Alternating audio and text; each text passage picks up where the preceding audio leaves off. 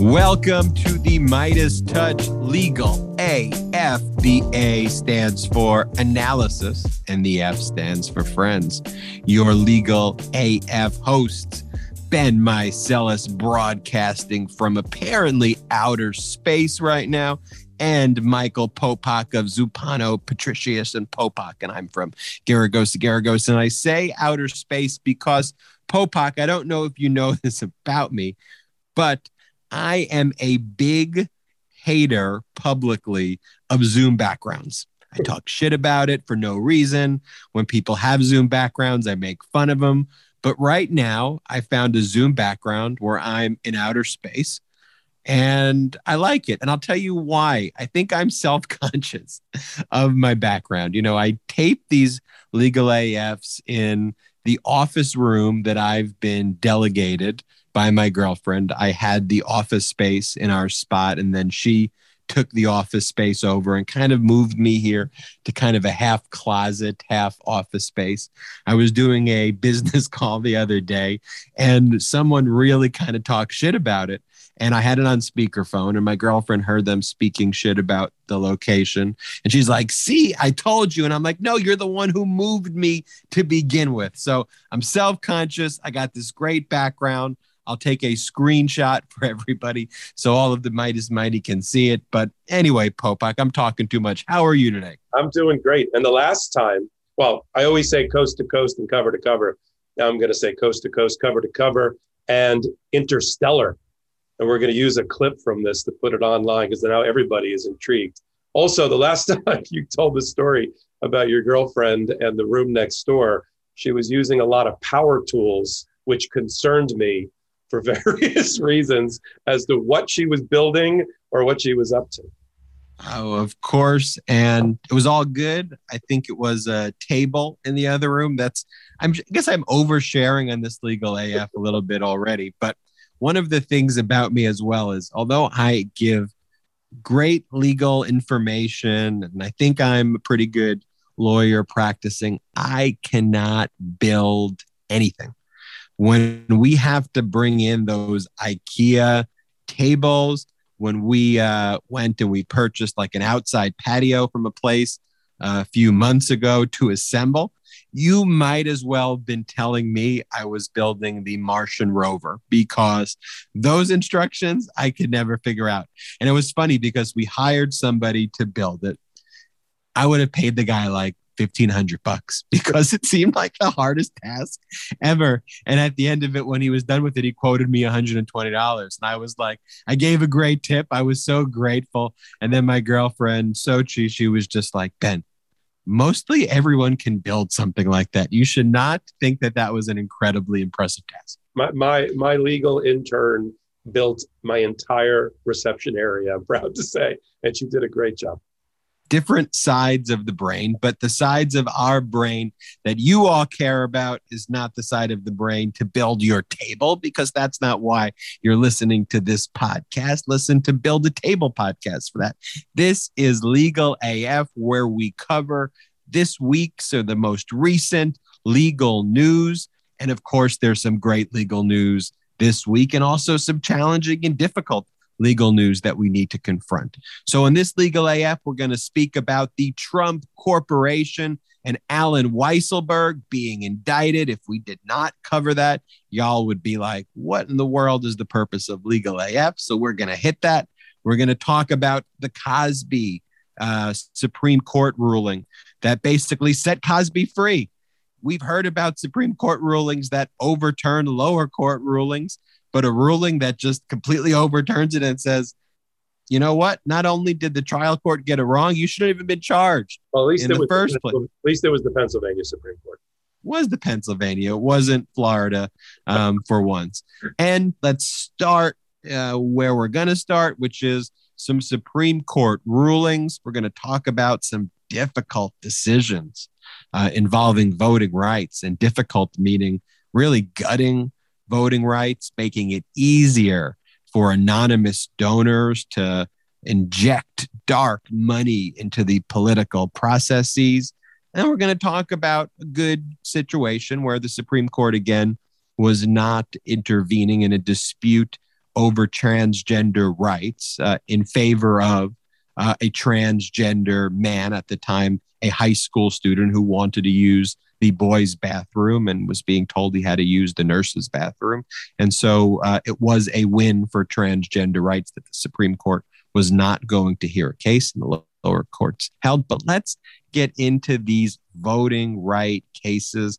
And we turn to, of all places, Arizona, where the fraud is taking place. And this Supreme Court ruling involved a dispute in Arizona, Branovich versus the Democratic National Committee.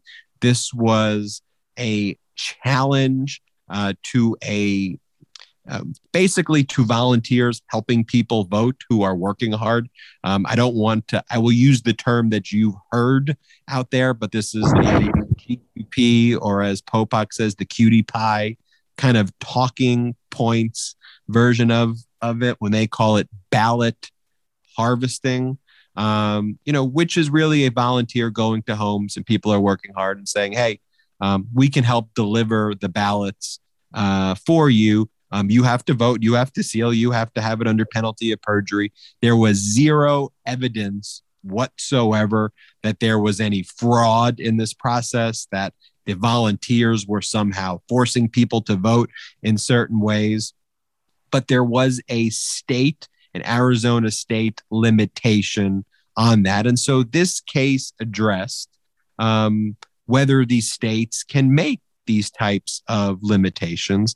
And the court didn't just reach the issue in this case, but set forth a 4 or 5 point test that kind of went a little bit above and beyond, which is, Popak will tell you, bodes not very well for democracy challenging these discriminatory voting rights measures that we now see across the country. Popak, I'm a bit loquacious. I'm talking too much on this podcast.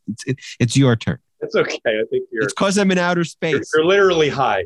You're in because I'm in outer space right now. I'm feeling a certain vibe right now. Right. And you and I have showed our age. I'm older than you, but we've showed our age. They don't call it outer space anymore. They call it space. You're in. Well, as a litigator at my firm, I age in dog years. So I think I'm about 20 years older than you, Popak. So let's talk about what happened in Arizona. We're going to talk about what happened in California. We're going to couple those two things together on attacks on our election system. And it really comes down, as you and I anticipated last week and the podcast even before that, this is rapidly becoming, as he's desired, the Roberts court. Roberts, as he's done certain things well, like preserve Obamacare, and on some social issues like transgender rights and other discrimination against the LGBTQ community. So on those issues, he comes out okay. But he has had, ever since he was a lawyer in the Reagan administration, he's had a hard-on against voting rights and the Voting Rights Act. So it's a legal term. Legal term. Yeah, I finally got to use one. And so 10 years ago, he was in the majority, that gutted Section 5 of the Voting Rights Act, which had the Department of Justice supervising certain historically prejudicial and biased states in the way they run their elections. That was gutted. That Shelby County versus Holder? Correct. So that's gutted. Now he's got his hands around the throat of the Voting Rights Act in Section 2, which is the only thing left in the Voting Rights Act, which was passed, if people remember the movie about Malcolm X. I'm sorry, about Martin Luther King and the crossing of the Pettit Bridge. That was to get the Voting Rights Act passed by Congress, and it was amended later on. The only thing really left in terms of its teeth to support this 15th Amendment, which we don't talk about too much, but the 15th Amendment, which is really important, was passed after the Civil War in order to protect the right to vote by freed slaves at that time. Of course, it's been applied beyond that to all minorities who are subject to bias and discrimination. So the Voting Rights Act supports the 15th Amendment through Section 2. It's the same section that the Department of Justice used last week when it filed its case against Georgia. It has become toothless under the current ruling. Ostensibly, it was addressing two recent laws passed by Arizona, which was done, under the guise of voter protection, voter fraud elimination, which we know what that means, voter suppression. And it attacked two things that you've mentioned. One of them is the collection of mail-in ballots by people. So when you're housebound, you're in a nursing home, or you work 22 out of 24 hours and you can't make it to the polls, who gets to deliver that ballot to the proper election official? And the Arizona law criminalizes by saying that if you're not the caregiver, an immediate family member, a person in the household, or an election official, you can't deliver a ballot. And if you do, it's a crime. So that means a law-abiding citizen that wants to help their neighbor who's housebound or in a nursing home make sure that their ballot counts has committed a crime under Arizona law. The second attack on the means and methods and manner of voting has to do with wrong precinct voting, which is exactly what it sounds like.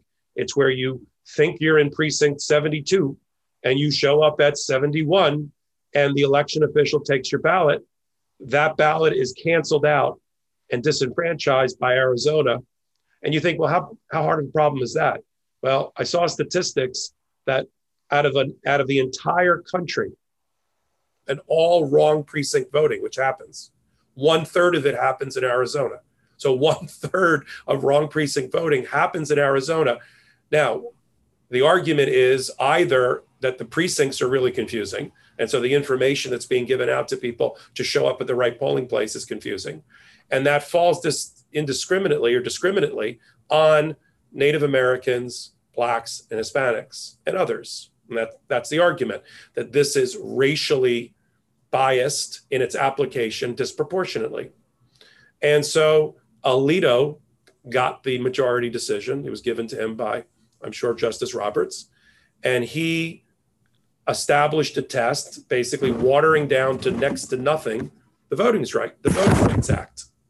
So he established 5 factors, as you alluded to. Opak with the paper. Oh, sorry. So I think we keep that in the pod. The last time we took it out of the pod, but the last time I did it, the clip got a ton of views, but the little shifting notes right by that mic. All right. Yeah. So the Alito 5, back to the Alito 5. Stays in the pod. Stays in the pod. The Alito 5 factors looks at the law as to time, manner, and place of voting, which Alito declared is the first time the Supreme Court has ever looked at the Voting Rights Act versus that type of restrictions on voting. And he says you have to look at this in its totality. You have to look at the size of the burden on voting. You have to look at the deviation from the standard methods of voting in place in 1982. So you have to take a time machine back to 1982 when the Voting Rights Act, which last amended, and you have to say, is the new restriction so out of the norm, so aberrational, that it wouldn't have been considered in 1982, sort of a weird standard. 3 is the size of the impact on the voting. So you look at statistics. 4 is you have to look at the voting system as a whole. How many different methods of voting does the state have? Mail-in, early voting, walk into your precinct, all absentee voting. You have to look at all of the voting in its totality. And 5th, you have to look at this. What is the stated policy that the state is addressing or allegedly addressing? And Alito went through the entire factors and said, no, we're fine with all this. Let me break it down right there, Popak, for 1 second. So Alito, for all the people listening out there, just made this shit up. Okay. These 5 factors, which are now the law, how did it come about? Like literally made up. I mean, and so that's one of the things when we talk about like the law, it's why it's a practice of law and not a science of law, because now those 5 factors that Popak just described based on the Supreme Court saying that is now the law. And that doesn't come from a statute. That doesn't come from when the Voting Rights Act was actually passed and those things enumerated. That is a activist judge in 2021 making it up. And notice when you actually go through those made up standards, what will happen? In this case, it basically upheld the Arizona restrictions. And in all future cases, most likely, in almost all circumstances, it also will. Because the states are always going to say, look, the strength of our interests are high. You know, we're a state in terms of opportunities to provide that the state provides for other forms of voting. They're going to say, look, on election day, you can vote. And look, we have voting from this time. And look, there still is early voting taking place. In terms of the size of the burden imposed, it's like the argument saying, well, look, sure, there are black water fountains that are right next to the white water fountains. What's the burden here? All you have to do is go to those water fountains over right there. It's just a 2-minute difference. And so when you go through all of those factors, like the key factor is its disparity on the impact of different racial groups. That is the point of why this should be a one-factor test. If this is a racially motivated racist law, the inquiry should end. You shouldn't have to balance that on the scales of justice against 4 racist standards. I agree with you. They reversed engineered a series of factors so that they can apply it in future cases to almost never find a Voting Rights Act violation. And to your point, and for our listeners, so they have some historic perspective, the right-wing judges would have normally said when they don't want to disturb a law that they find supportive of their values, they would say, we're not legislators, we're not Congress. We don't make law, we apply the law. Well, the law that Congress wrote said you look at the totality of circumstances in order to determine if there's a violation of the Voting Rights Act. That's all they said. Alito and his gang of 5 decided to say, let's put 5 factors onto that. That's what legislators do. That's what Congress would have done if they wanted that to be the test. Congress would have written it into the law. They didn't. And for this Congress to, with a straight, this Supreme Court with a straight face, to look the American people in the eye and say they're not making law and they're not gutting the Voting Rights Act is a disservice and is disingenuous. I think Justice Kagan said it best in the dissent. And here's what she said. Obama appointee. She said, what is tragic here is that the court has yet again rewritten in order to weaken a statute that stands as a monument to America's greatness and protects against its basest impulses. What is tragic is that the court has damaged a statute designed to bring about the end of discrimination in voting.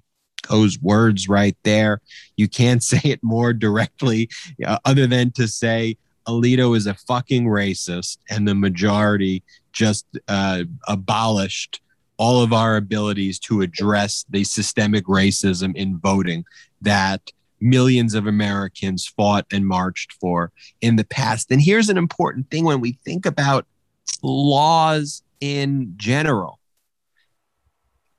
Justice Elena Kagan, Obama appointee, she has a view of things right there, which I agree with. But under her view, unlawful, a law violator, illegal, what her view is. And what the Alito court says is now the law. So for all those people, what Alito said in the Roberts court, what Alito said leading that majority opinion, that is the law now. That's it. And so when all of you out there, or you had friends or whoever goes, we talk about this on the podcast, but I wasn't going to vote for Hillary Clinton because blah, blah, blah, blah, blah. Here you go. This one's for you. But this is why you got to fight harder and harder and harder, because the law isn't this, scientific thing that we look under a microscope and say it's the law. It's made by men and women and people. And we have to avoid, in the words of Kagan right there, our basest impulses. That's what we're fighting for. And meanwhile, you have a law like this that will allow humanity, will allow Americans who want to harm the right to people to vote You know what to appeal their basis. you know what the most disgusting thing about reading the decision was? And it's not just Alito. This is the six people that are the right wing on the Roberts Court, on the Supreme Court. They all believe, because you've seen it time and time again in their decisions over the last 10 years and in this last term, that there is no institutional racism in this country, that racism has been resolved, that there's no longer a need for the federal government to intervene in voting, to supervise voting, to worry about disenfranchisement, that it doesn't happen any longer. That's why things like affirmative action are also under assault. We'll see that probably next term.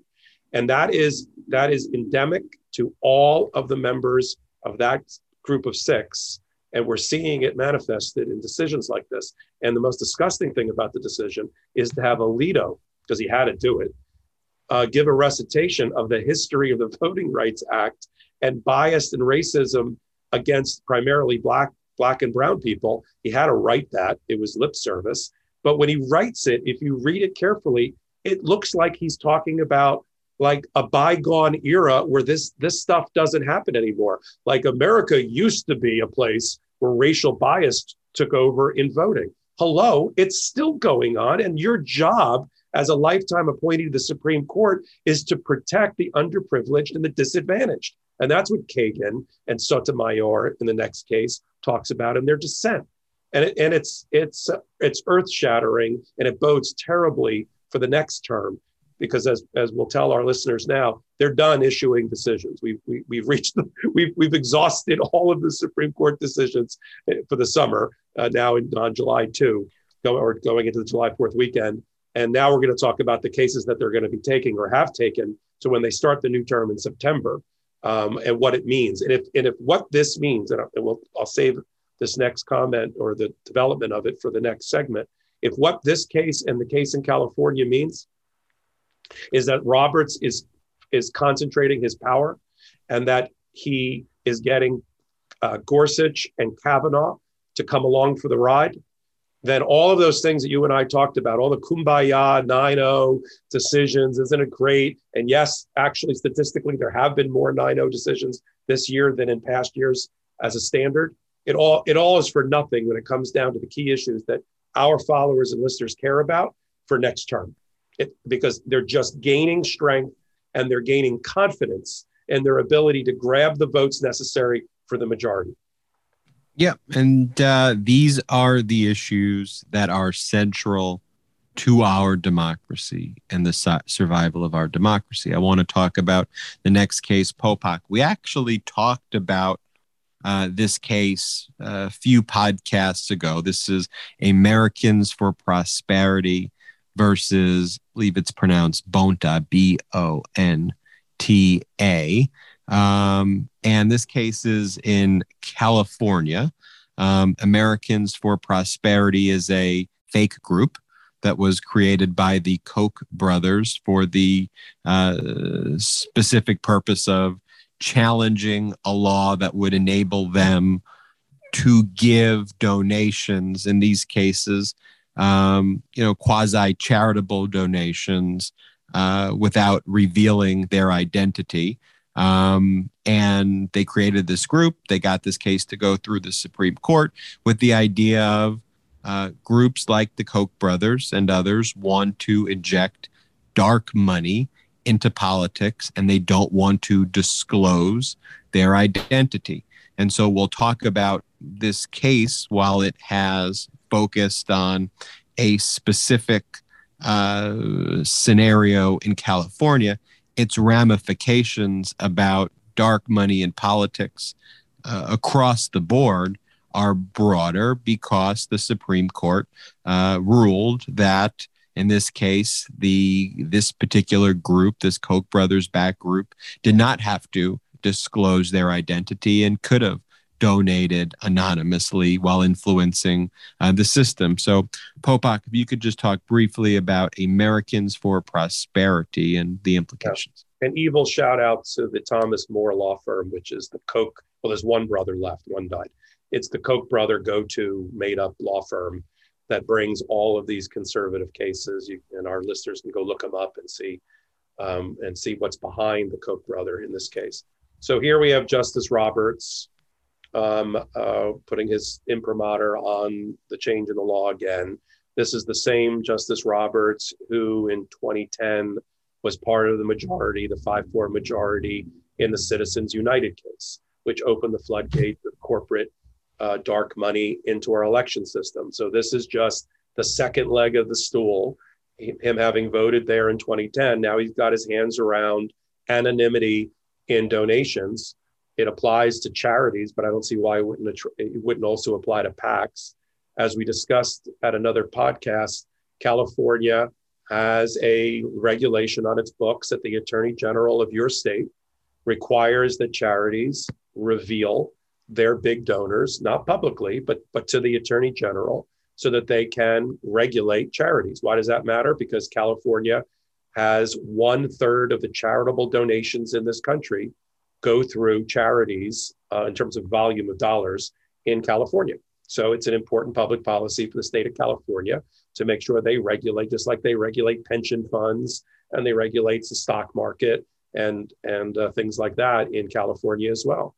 And so, as you had predicted, because we'd seen the briefing, Ben, the Supreme Court used a 1960s law that was precedent. This is where they like precedent. When they like precedent, they grab onto it and choke it to death. When they don't like precedent, they won't follow it and they'll create new law. So the law that they've latched onto, which makes you and I feel really, really uncomfortable, is NAACP versus Alabama, which was, as you want to give your little riff on that, because you had a nice one last time.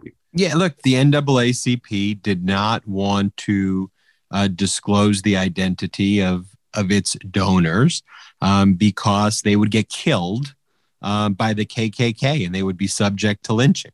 And so there was an overriding concern, a safety concern about keeping donors anonymous because they would get killed. And that was the logic in that case. Right. And here, appealing to that law, the Koch brothers basically said, look, if we have to disclose that we're contributing to democracy, we can be killed by terrorists. Al-Qaeda could come after us and ISIS could come after us, and playing the victim of rich white billionaires being persecuted for giving donations, when at the end of the day, we want to persecute to make sure that it's not foreign money that's come, amongst other things, that it's not foreign money that's finding its way into the political system through shell corporations and through other entities in the United States, and that the overall contribution scheme is fair and transparent.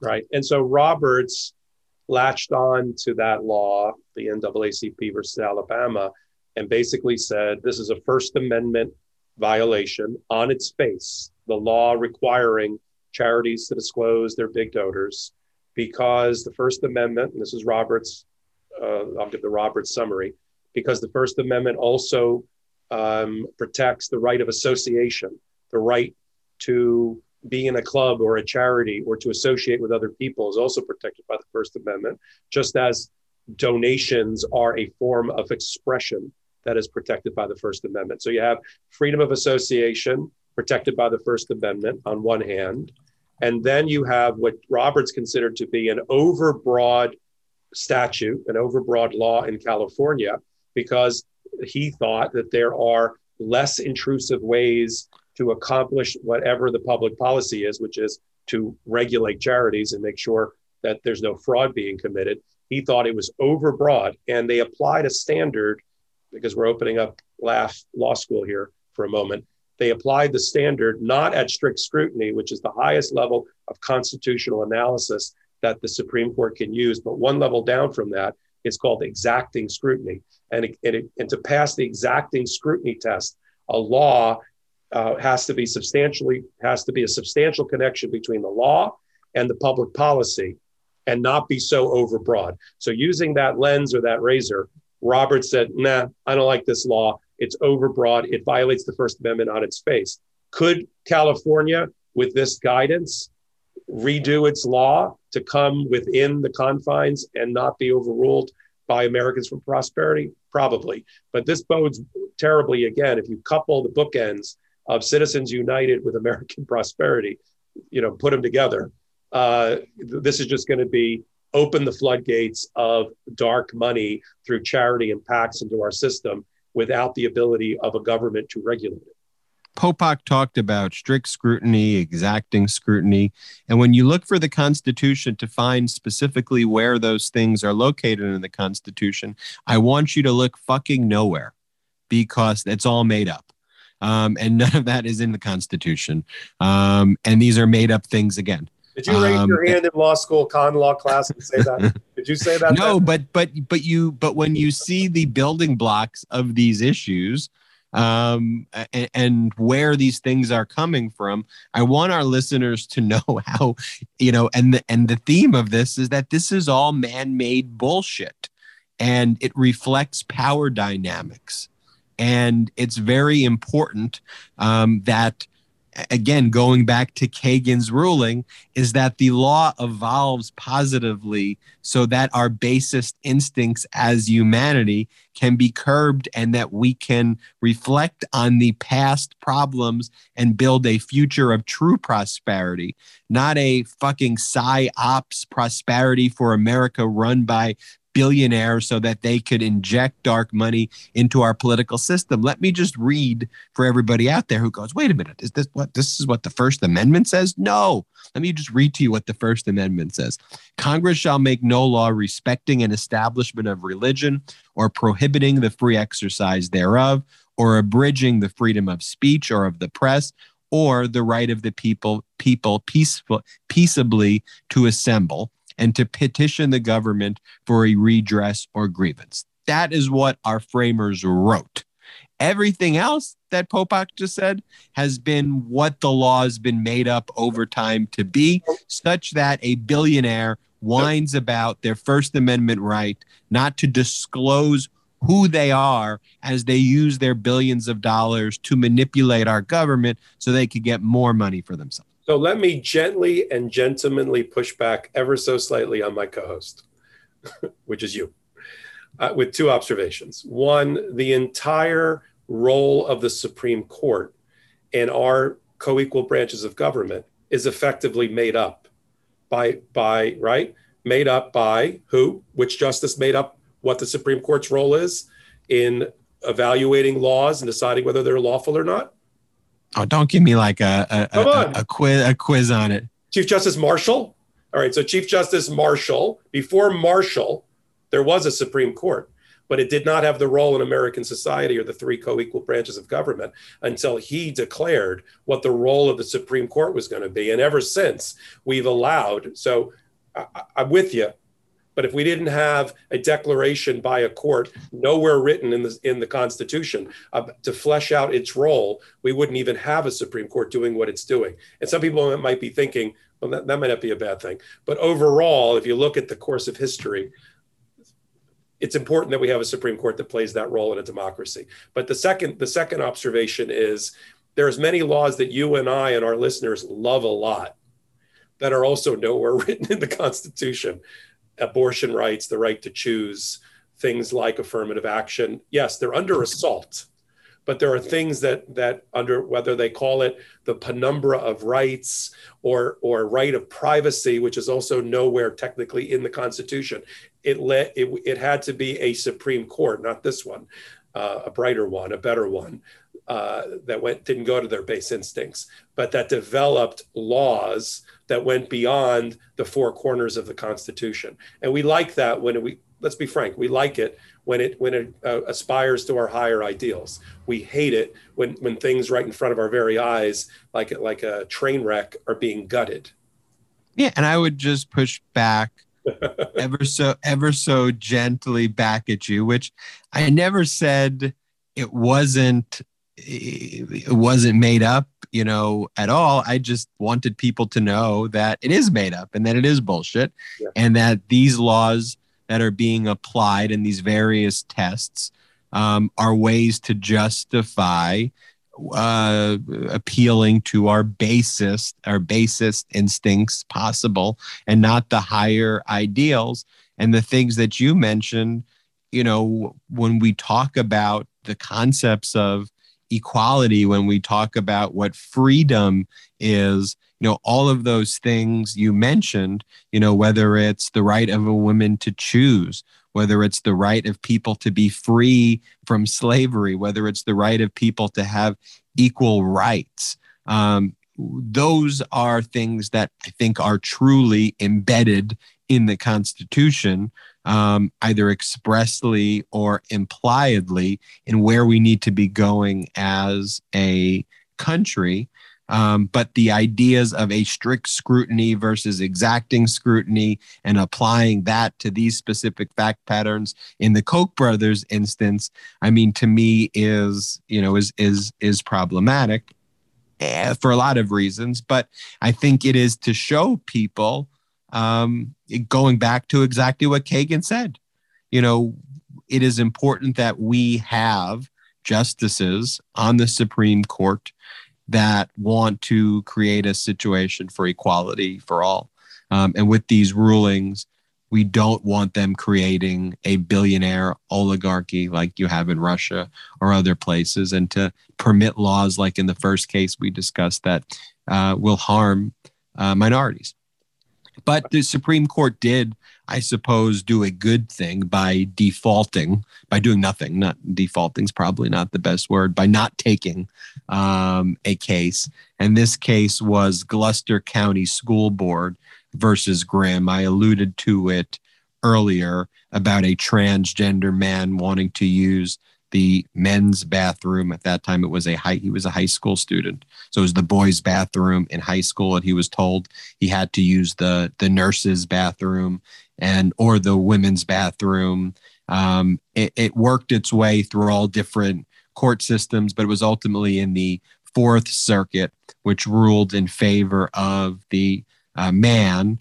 And in this case, the Supreme Court, there was another case that we talked about on the past podcast too, which supported transgender rights. The Supreme Court let the Court of Appeal Fourth Circuit decision hold.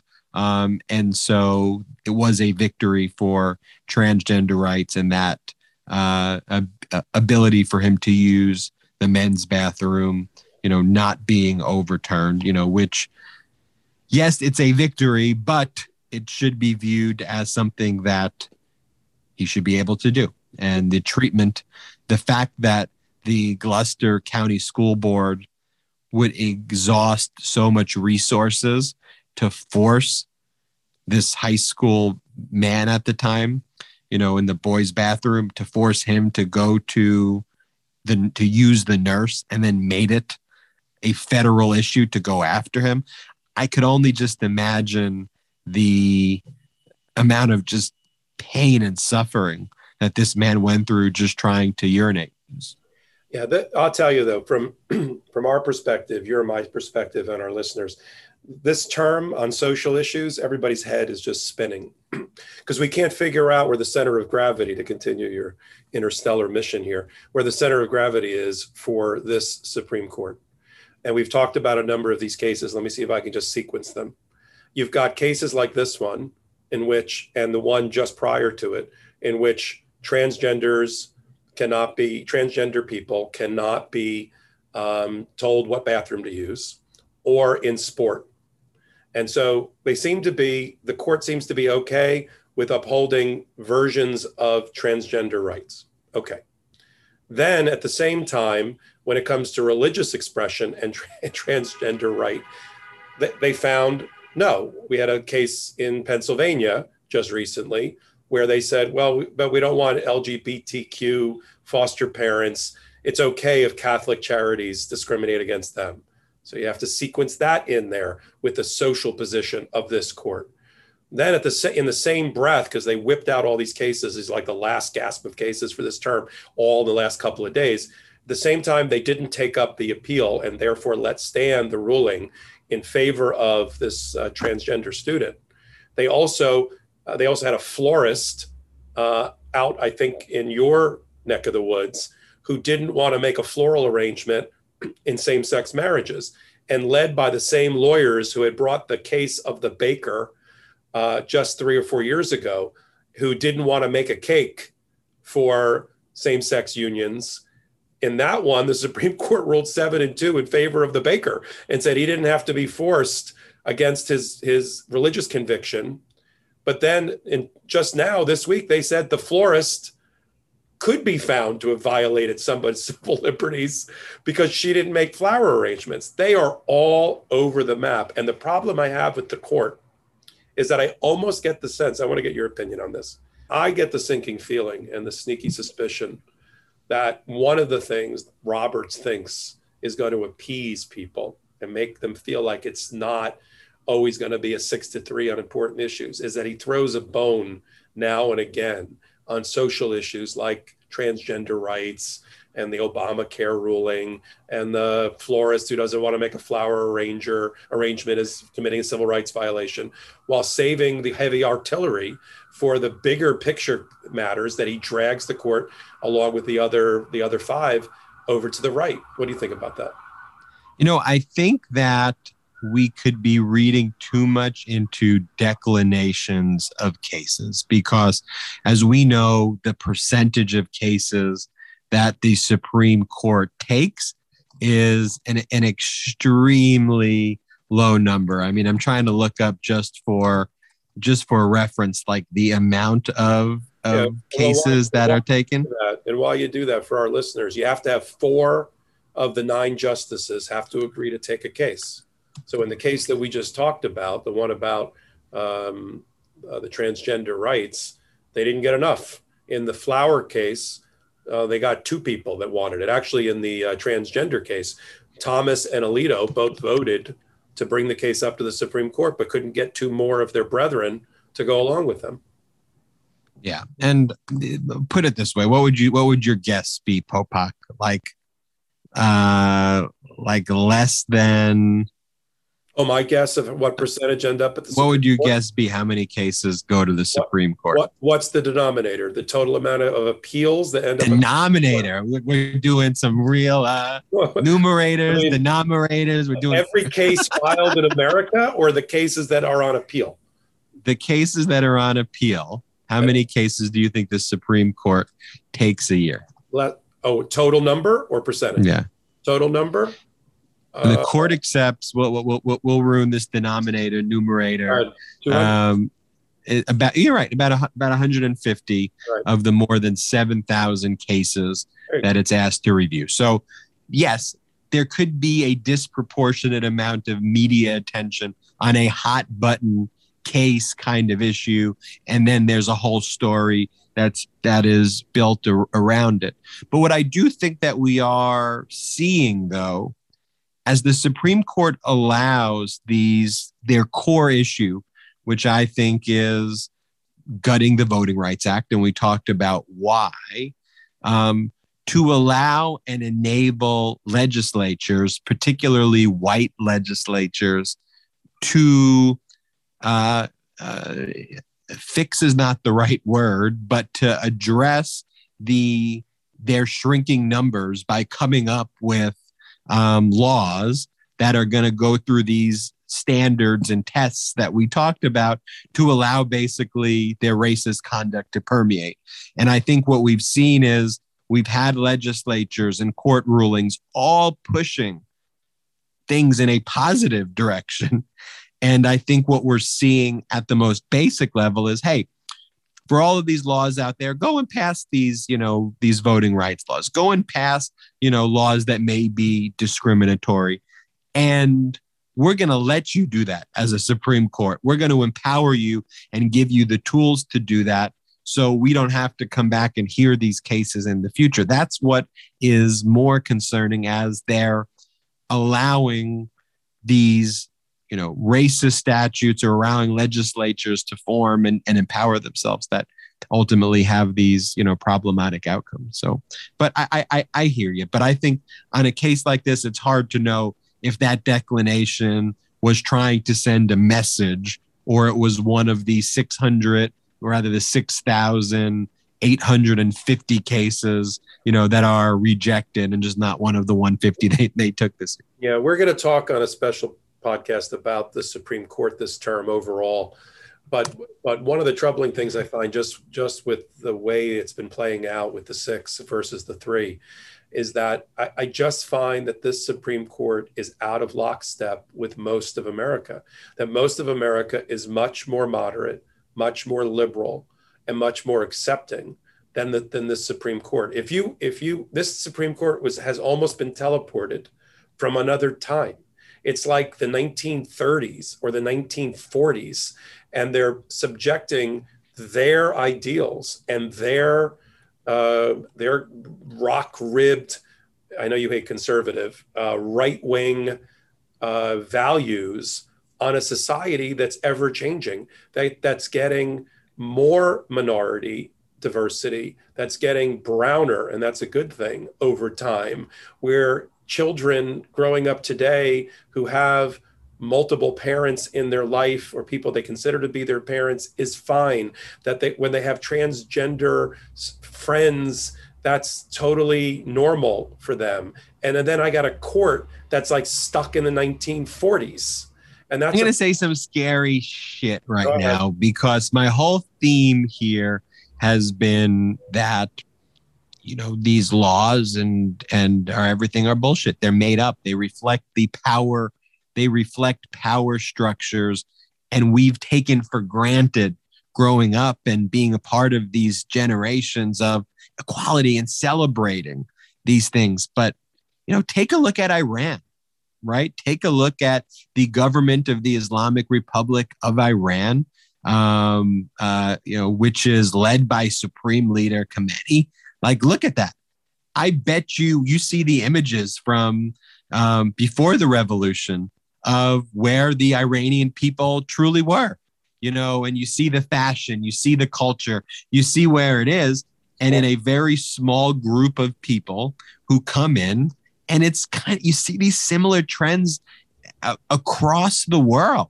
The Taliban, and again, extreme examples. The Chinese communists, Shanghai, before the Chinese communists came over and took over, was a cosmopolitan city up there with Paris and Rio and New York. And now look at it. Small groups of people who are radical and very frequently male, wanting to impose beliefs that they themselves don't even follow, but to feel morally superior, and focused on sheer power, subjugating the land to all of these rules, and Popak, like, it is not hard to fathom, had Biden not won, had you had another Trump presidency and more Supreme Court justices, what if it was 9-0 all Trump appointees, and you had, maybe Roberts would sometimes side with, he's somewhat, he could have somewhat normal decisions sometimes, but what if you were getting 8-1 or 7-2 opinions that suspend the Constitution? What if you get decisions that basically, interpret all these laws as saying, we're in an emergency crisis, the president should have the powers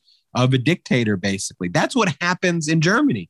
That's what happens in Italy. And so I know I'm wandering there, but and I don't want to mean to scare you out there, but that's why we have to fight for these things every day, like it matters. And that's why we talk about the Supreme Court the way we do, because it is that critical. And you've seen in these opinions the type of impact it could have. And they're smart about it too.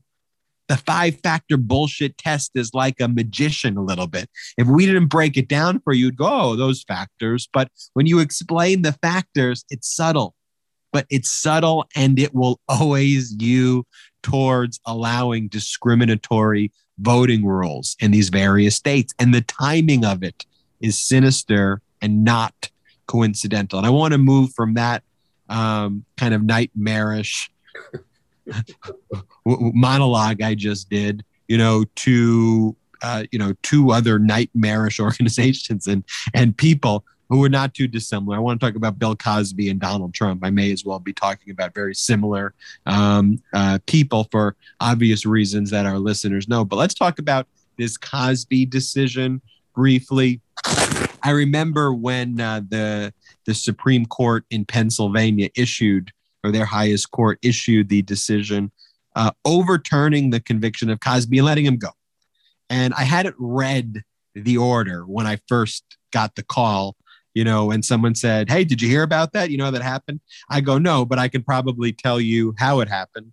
It was because there was a non-prosecution agreement that was purportedly entered into by Cosby and the Montgomery County DA in 2005. Bruce Castor. Who that name should sound very familiar because Bruce Castor, the Montgomery DA, was the Trump impeachment lawyer. So if you heard the name, go, where did I hear that name? He was the idiot railing on the floor and making a fool of himself. He was the individual that entered into this oral arrangement with Cosby, purportedly saying that he would not. That's ironic, by the way. Yeah, saying that he would. Oral agreement. Right, saying that he would not prosecute Cosby to allow Cosby to testify in a civil case, so that Cosby could testify without invoking his Fifth Amendment right against self-incrimination. This whole deal is very weird. And one of the things that I have to remind myself sometime is this was a secret deal between the Montgomery County District Attorney and Bill Cosby in 2005. It was so secret that there's no paperwork around it, which could resolve what the actual deal is. That's one of the craziest things about it, is that there's no email that actually confirms what the deal is. No, but there's a press release. Wrong. No, that's not wrong. Well, let's battle. There are different interpretations over a press statement that was made, and over time, Bruce Castor has made numerous different statements. And on the press release that you said, Bruce Castor once said, well, that just meant that I wasn't going to talk about it in the future, not that he wasn't going to get prosecuted again in the future. But then Castor testified actually at the Cosby trial and stated that it actually was a firm non-prosecution agreement. But there's actually a great Philadelphia Inquirer article that talks about it. I know the press release you're referring to, but he's taking 4 or 5 different positions since 2005 regarding the implications of what that was. I thought we had our first fight already on this podcast. We're having our second one. All right, I like it.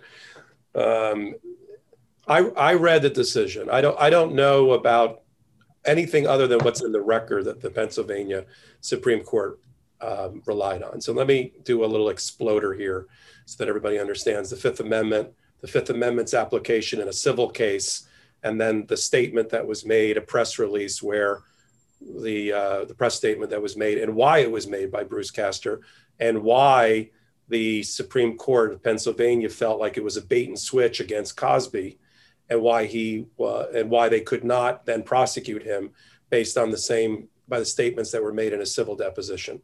Castor made a evaluation as a prosecutor who exercises prosecutorial discretion, they all do, not to bring a prosecution against Cosby based on Andrea Constant's testimony and her facts. Why? Because, and this is in the record in the case, he believed as the prosecutor that she had a credibility problem because she waited over a year to report what had happened to her. She waited till she got back to Ontario where she lives. She reported it to the Ontario Authority a year later. Also, between that 1 year when it allegedly happened and the time that she reported it, she had a lot of contact with Cosby, both in person and by phone, and this all came out in the record. And so Castor was like, I don't believe I have a strong enough case based on the evidence to bring this case. He believed, and this is what he's testified to, that the only justice that she was able to get was if she had a civil case against Cosby with a lower burden of proof, the civil burden of proof instead of the beyond a reasonable doubt burden of proof.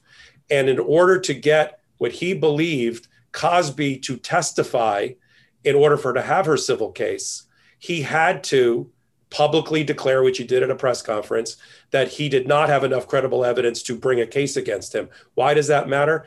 because in a civil case, a person can assert the Fifth Amendment right against self-incrimination if there is a reasonable belief that there is a prosecution lurking out there against the person.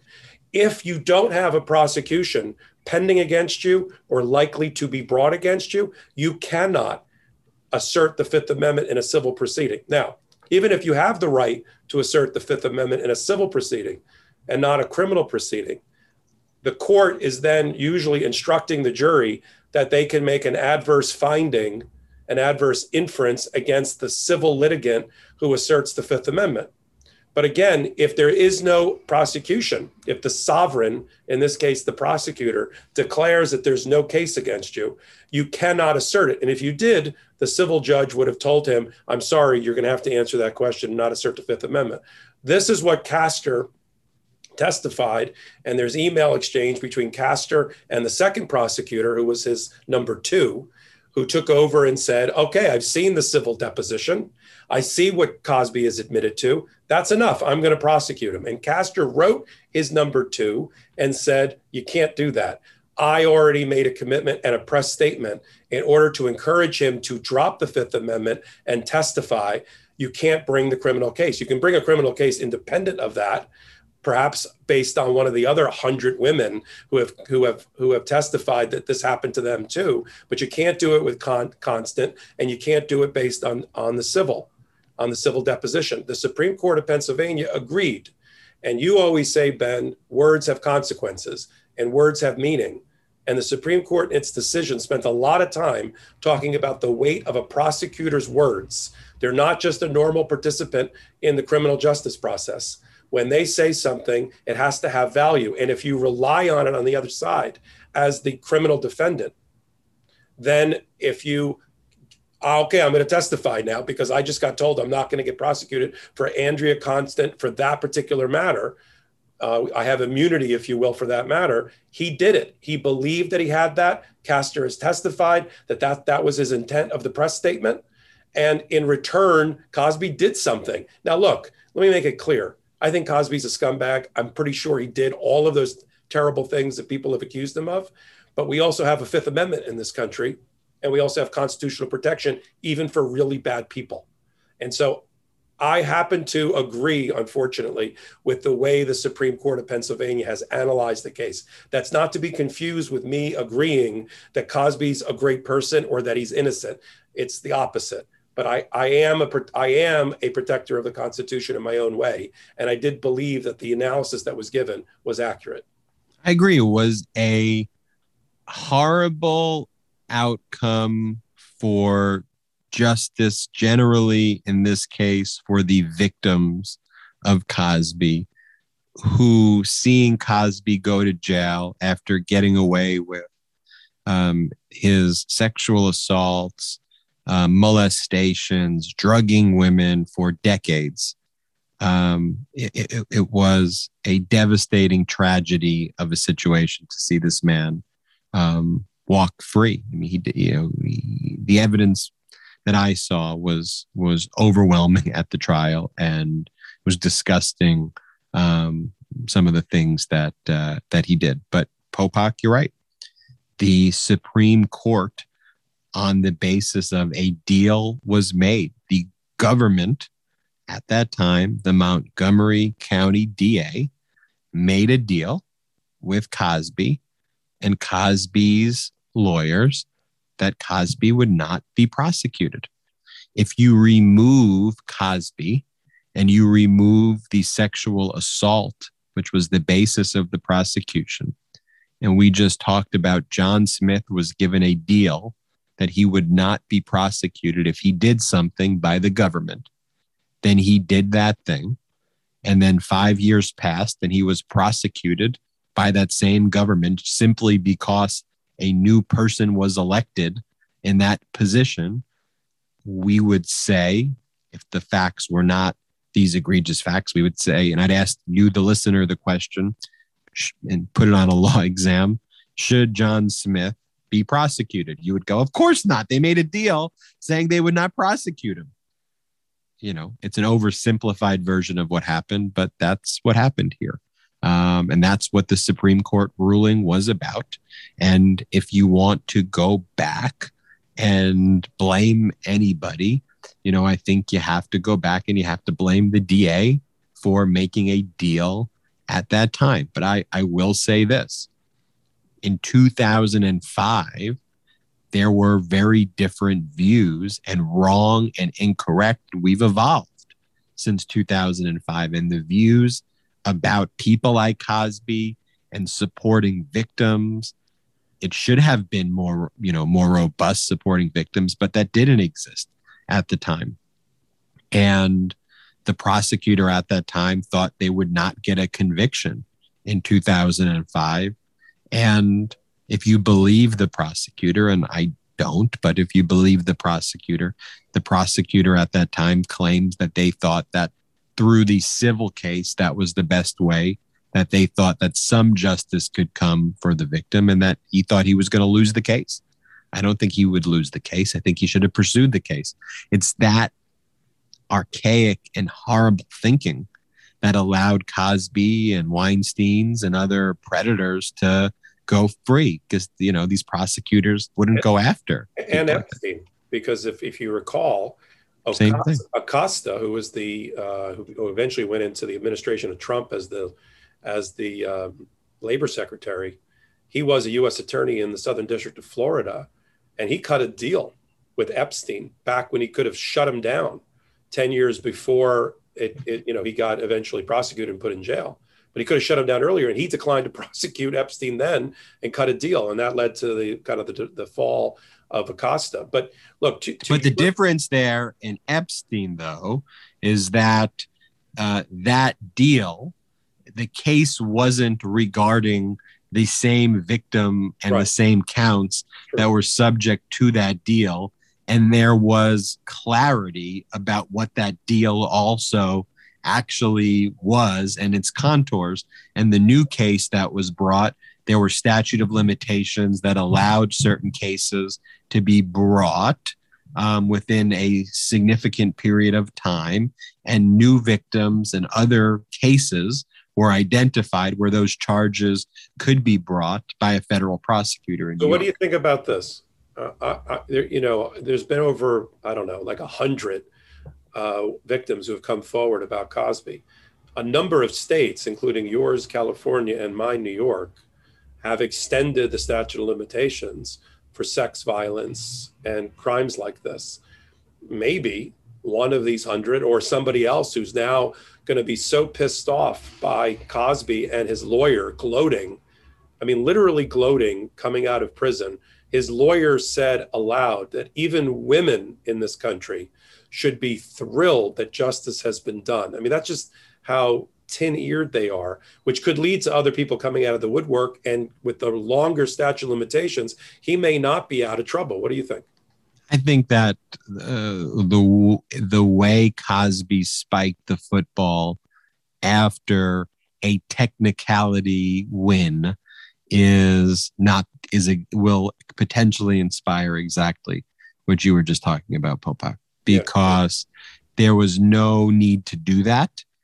He was certainly not innocent, and to kind of claim innocence when that's clearly not what the Supreme Court said, to me is a real, is a real issue for him. And it's a real issue for everyone. It was really messed up to do that. And I think that I do think that, I think what the prosecutors want to weigh against that is he's 83 years old. And by the time you get through a prosecution, he may be, and I don't know what his health situation is, but by the time you prosecute and sentence him,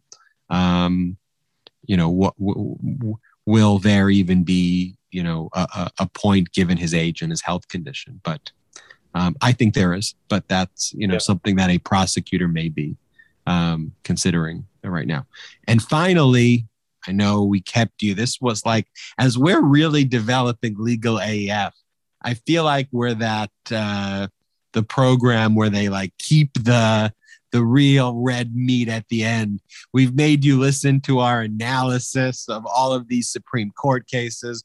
You've seen Popak and I bicker a little bit on this podcast. I think that's because I'm broadcasting from outer space, as I mentioned from the beginning, and I've had a newfound sense of human awareness now that I'm above Earth, new perspective on planet Earth. But here we are, Popak.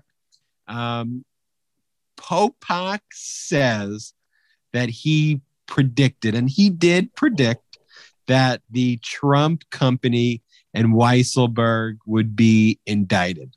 The funny kind of offline joke that Popak and I said is, and we'll see what a good legal AF listener you are. I thought Popak went one step further on the last legal AF and said he thought Trump himself was going to be indicted this week, which I said Trump would be indicted in November. But I'll give Popak an A- on his predictions. I think it's an A. Looking like, I think it's an A, and it wasn't an A plus.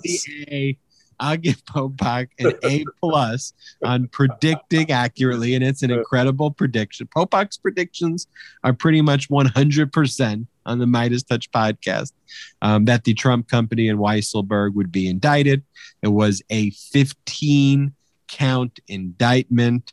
Popak, you want to just break us through in sum and substance what? Yeah, and I want to rehabilitate, not me, I'll talk about that later. I want to rehabilitate the indictment because, of course, all the Trump acolytes and sons of Trump all jumped on and said, oh, that's it? That's all they got? Fringe benefits? Who cares? Okay, let's put this in perspective.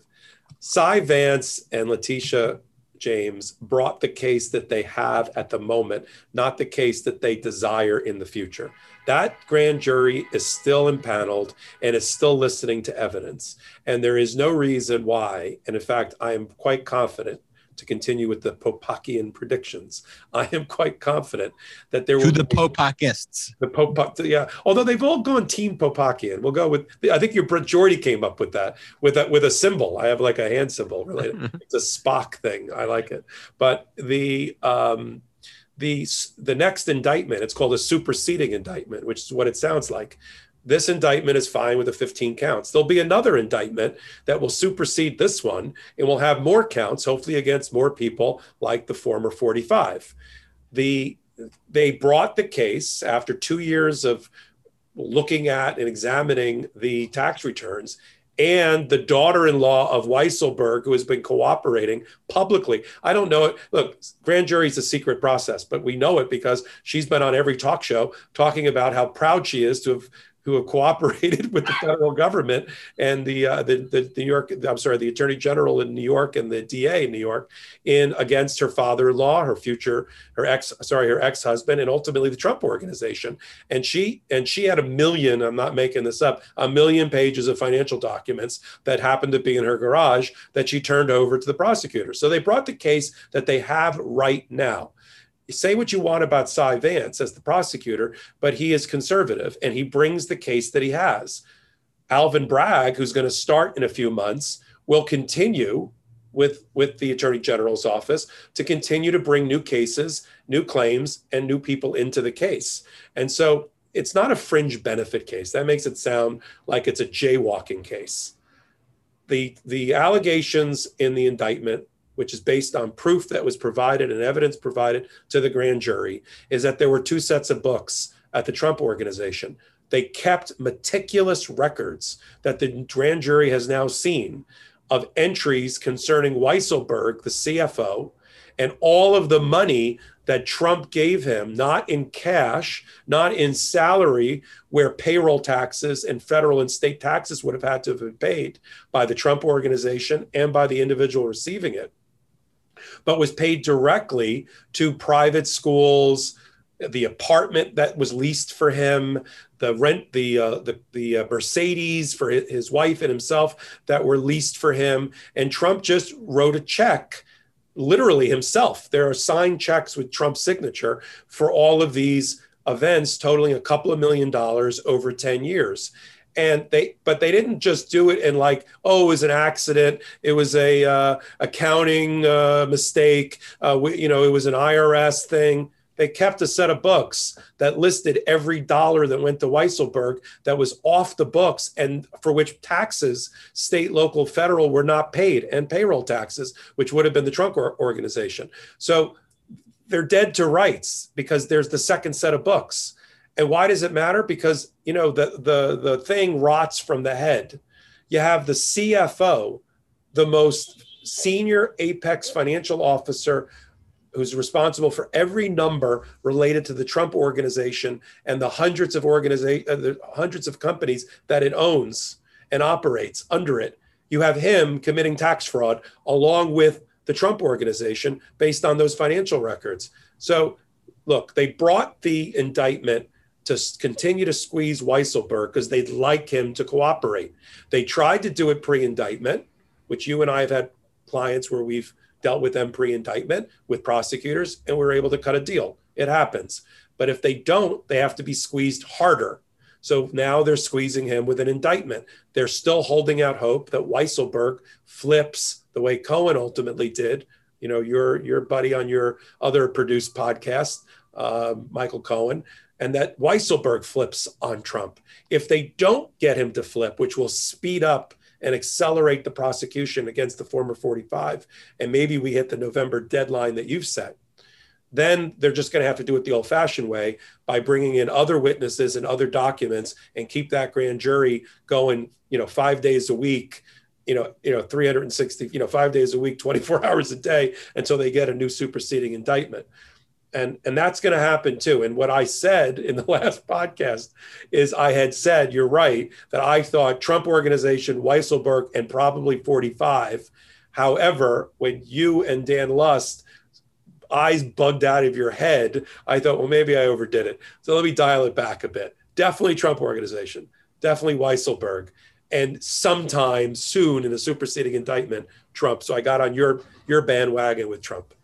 But I'll tell you, there was a reference to unindicted co-conspirator number one within this indictment, who many suspect was former guy 45. And so he was in the indictment. So you can, using exacting scrutiny or strict scrutiny, I could basically say, and applying my 5-factor test, I could basically say Popak was correct using the Ben 5-factor test. But basically, Weisselberg wasn't cooperating here.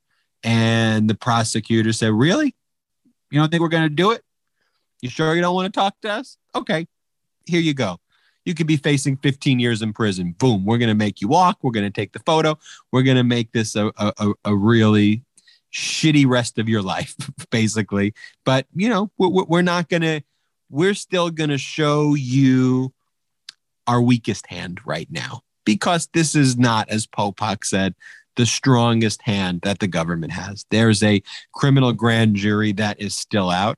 With respect to Weisselberg, what the smart prosecutor would be doing would say, look, that was 15 count.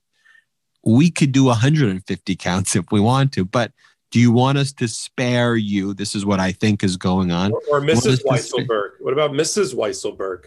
Yeah, we want, and so I think they basically, sometimes I'll give you an example.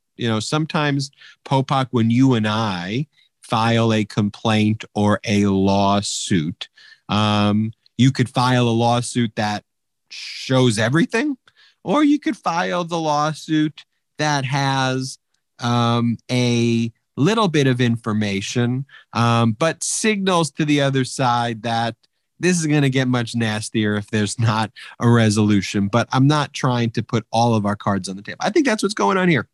And this is sending a message to the other Trump execs who all have Trump as their last name, Don Jr., Ivanka, Eric, to Weisselberg's family, to others in the Trump organization. And they know that more indictments are coming. Superseding indictment.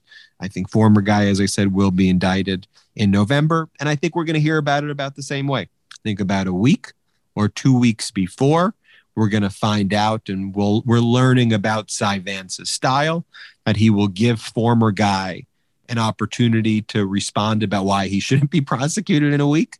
the same way he did with Weisselberg.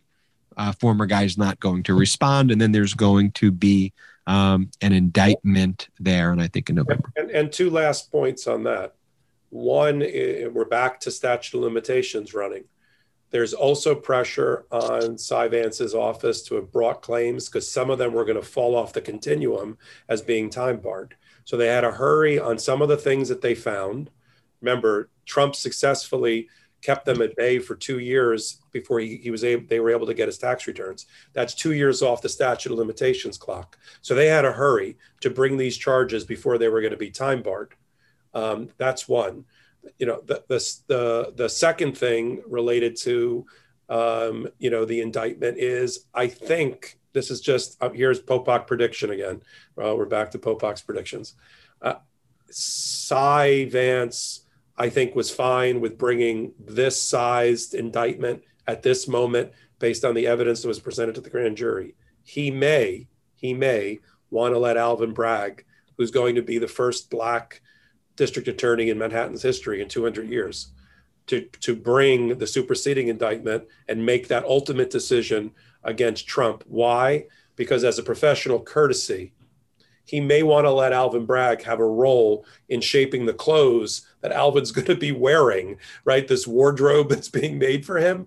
Look, I took over for other people too. And if you can, you want to be involved in the decision-making because you're going to be stuck with the result. And Cy may be not only consulting with Alvin, but Alvin's really not a prosecutor yet in the office, so that would really be appropriate. But he may want to let Alvin make the ultimate decision as to the Trump indictment of former 45, and that would be when Alvin takes office. That's pure speculation, but I know how these things work in transition time between an outgoing prosecutor and one that's coming in. Michael Popok, thank you for spending this weekend with me. Thank y'all for listening.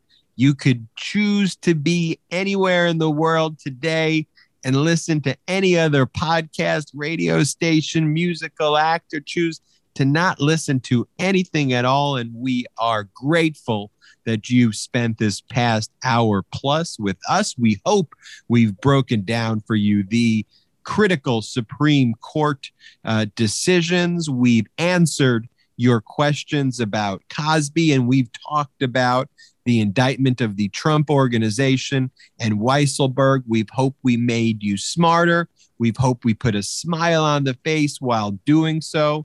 And Popok and I to be able to, as friends and as colleagues, to be able to spend an hour plus on our weekend having these conversations with each other and with you is a true blessing. So thank y'all very much for listening to this weekend's edition of Legal AF. We are going to have a special edition, as Popok mentioned on a little bit earlier in this podcast, where we are going to analyze this entire past Supreme Court term. How excited are you to listen to that? And of course, if you have any legal issues, if you've been injured in a car accident, if you've been any other personal injury, you, friend, family, colleague, been injured in a catastrophic injury, have an employment case, you've been sexually harassed, sexually assaulted, been abused, have any legal claim, have a case that's out there, have a big business dispute, if you're the founder of a startup and you've been cut out of that startup, if you have a case and want a consultation with me and Popok, my email is ben@geragos.com. That's BEN@GERAGOS. That's BEN@GERAGOS. And Popok, what's your email? It's easy. It's mpopok, P-O-P-O-K, @zplaw.com. And as we end, let's wish all of our listeners a very happy and safe 4th of July, because we are patriots first. Thank you for listening to this weekend's Legal AF. Thanks for fighting for democracy.